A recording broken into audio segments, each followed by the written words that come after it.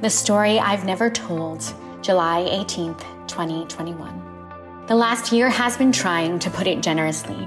My soul went searching but wasn't necessarily prepared for its findings, or was I? Looking back, I've spent my whole life preparing for the truths I buried deep in my subconscious.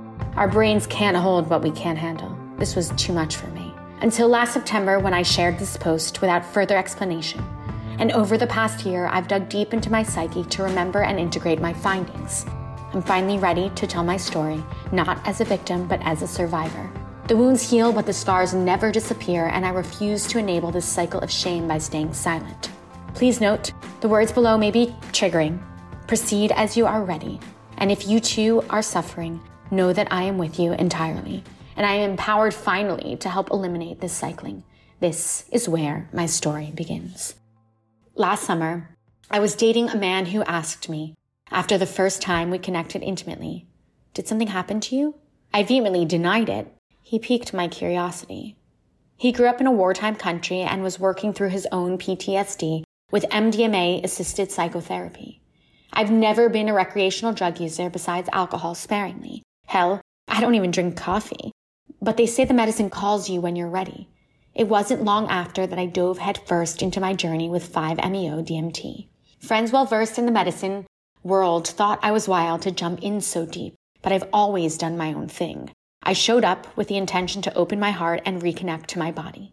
We said a prayer, I smoked the toad medicine, passed out, and woke up. But the 20-minute psychoactive experience wasn't clear to me. The drug is meant to break down your ego, clear your chakras, and release fear. During the experience, I saw potent imagery of faces and places I'd blocked from memory, but with no explanation. It was beautiful and emotional, but the faces concerned me. I left wondering, did something happen to me?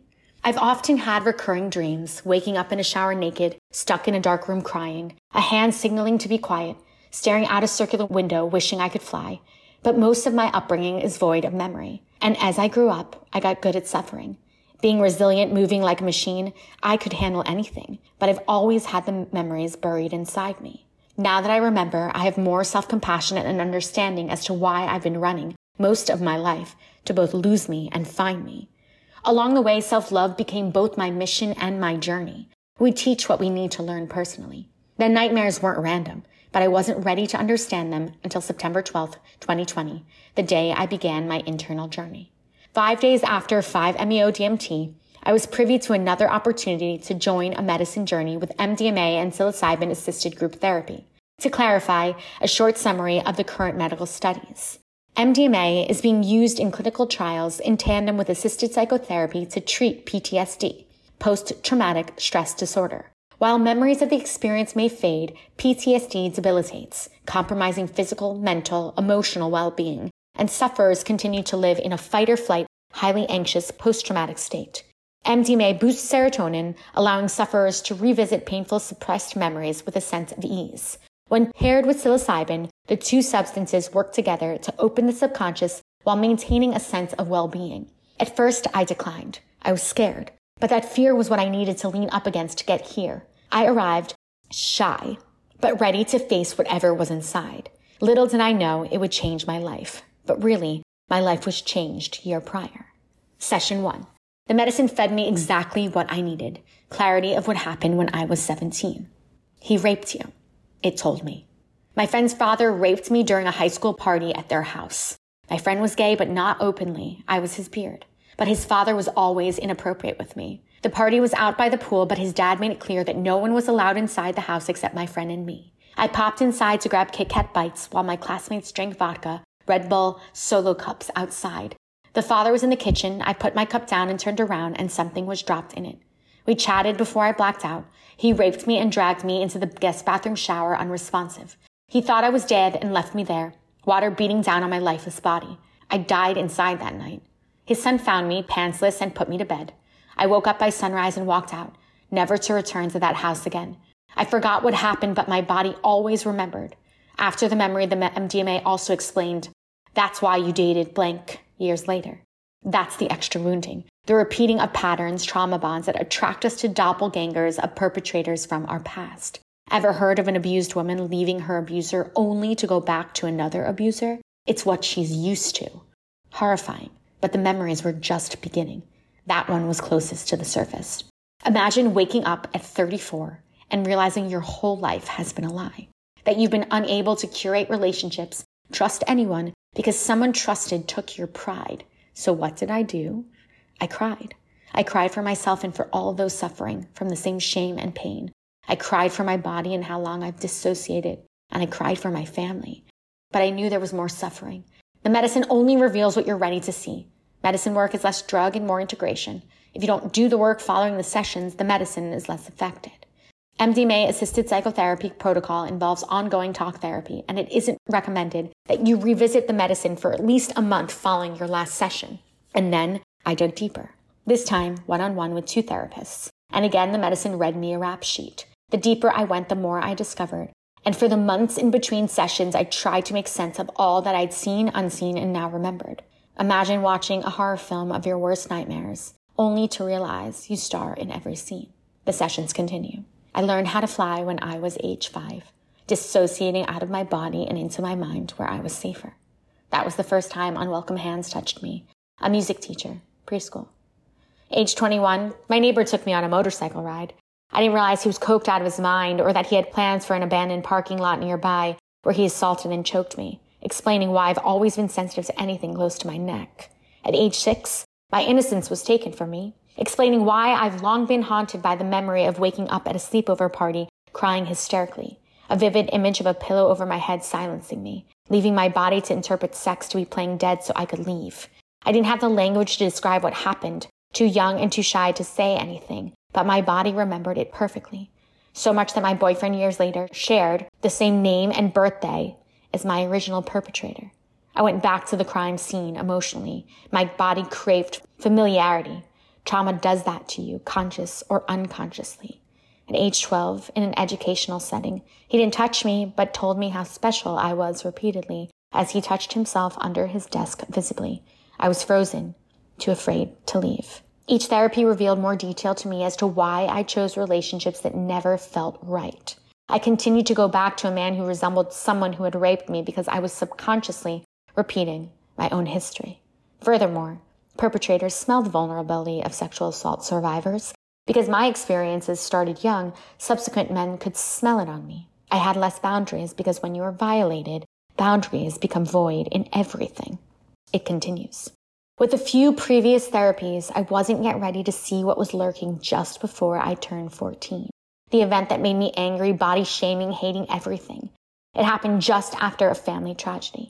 I was extra vulnerable and quite naive. I started hanging out with a new girl who lived by me, unable to see the depth of wounding disguised by her family's glitzy activities and pageantry.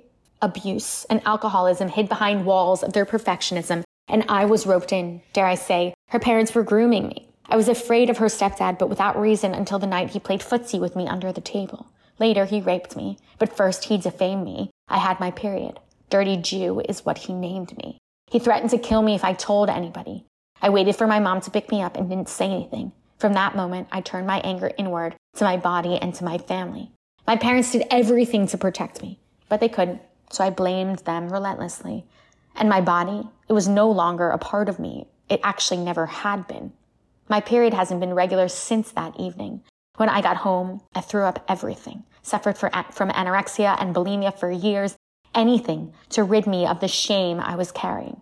Textbook PTSD, always on the defense. I started seeking outside to distract me through exercise, relationships, food, booze, anything to fill my empty, and sweating habitually, staring at a mirror at Bikram yoga daily in 110 degrees, wearing long sleeves to cover the disgust of the body that now carried and defined me. I haven't slept much my whole life. I'm almost 35. But after remembering, I no longer wonder why I hardened. Nothing can hurt you if you can't feel anything. And yet the hardest thing I've done to date is fly home last week to tell my parents everything. To tell them they weren't to blame. They did everything to protect me, but life had other plans for me. That time after time, men who they knew and trusted violated me. That my innocence was stolen from me before I even knew the word's meaning. They received my truth wholeheartedly with deep sadness, but now more understanding as to why most of my life I've been disconnected and angry, hating my body, stuck in my ego, trying to prove that I was worthy. When I was 14, my mom took me to every specialist to determine what was wrong with me. I stayed silent. A better question would have been, what happened to me. Imagine telling your parents who worried constantly that you were violated by men they knew, who are fathers. And sadly, my story is not unique, and these are just pieces of the entirety of memories. So what do you do when you wake up just shy of 35 and realize that the majority of your life you felt dead inside? You grieve. I'd been grieving the lost time, the inability to harvest healthy relationships because I didn't trust anyone, including myself. I grieved the self-blame and blaming of my family, my mom specifically, for not being able to protect me, and grieved shaming my mind and body, operating on autopilot, at low points borderline suicidal, existing, not living, yet still able to thrive as far as society defines. I costumed my internal hell well, disguising and distracting by doing, overcompensating with grit to prove I was worthy, after being made to feel unworthy repeatedly. My pain radiated so deep, but as time passed, I forgot the memories. A shell of myself, I compromised my physical health, dissociated. And after the grief, you begin to heal, you grow, and the silver lining eventually appears, the grace and gratitude for being alive, for surviving and finally understanding why I was so hard on me. I became both my pain and my power. I even had enough clarity to create my own medicine, boxing and yoga to move and breathe the trauma out of me, my self-prescribed remedy, practicing resilience daily as early as age 15. This modality became Box and Flow, a business to share my method and mentality before even remembering my story. Grief becomes growth. You integrate and eventually forgive. Myself first. That took time. So, am I okay? A loaded question. Grief and fear never die entirely. But yes, I finally feel free from the shame thrust upon me. I can't change the past, but now live presently. It's a journey, but I'm finally able to share with clarity, void of fear of how my words are received. It's just truth with a capital T. Over the past year, I've asked myself repeatedly, who am I without all this wounding? Now realizing this is my opportunity to experience life with clear eyes, to create and co-create the love and life of my dreams, that the suffering starts and ends with me. That's what I've been working on. Love of myself, my family, more understanding. Therapy helps. I found healers to help regulate every part of me. My body has suffered severely from PTSD, GI and digestive issues, hypothyroidism, hormonal deficiencies, PCOS, and adrenal fatigue. So I'm picking up the pieces of a life shattered too early, determined to turn a mess into a mosaic. The more you've been hurt, the more you have to move through. Clearly, flow through the fight is my mantra for good reason. I've been training my whole life, and I've spent 3 decades of detachment and finally know why. This is my opportunity to thrive. I'm excited. Why now? Because it's time to further open a dialogue that has long suffered from silencing. Because my big brother just had his first child and friends have children that are close to the age when I was first violated. Every child I see reminds me of young Olivia. They deserve safety because I am just one of hundreds of millions in pain, long silenced in this fucked up game of hurt people hurting people. And because I have no shame, maybe by sharing, others will feel safe. I'm tired of fighting. I want my life to flow. And now that I know, I'm coming back home to reclaim all of me. Everything I needed was always inside. I know my truth and hope to help others face their own. What I learned for sure was that holding the shame was the greatest burden of all. When you have nothing to be ashamed of, when you know who you are and what you stand for, you stand in wisdom. This is my beginning and not my ending, and will be for the first of many shares from me. If you feel so inclined, please share my story. The more we talk openly, the less opportunity for suffering. You are not alone. We are not alone. Let me be proof that you can get through anything. Some sources and resources that have helped me below. Love always, Olivia.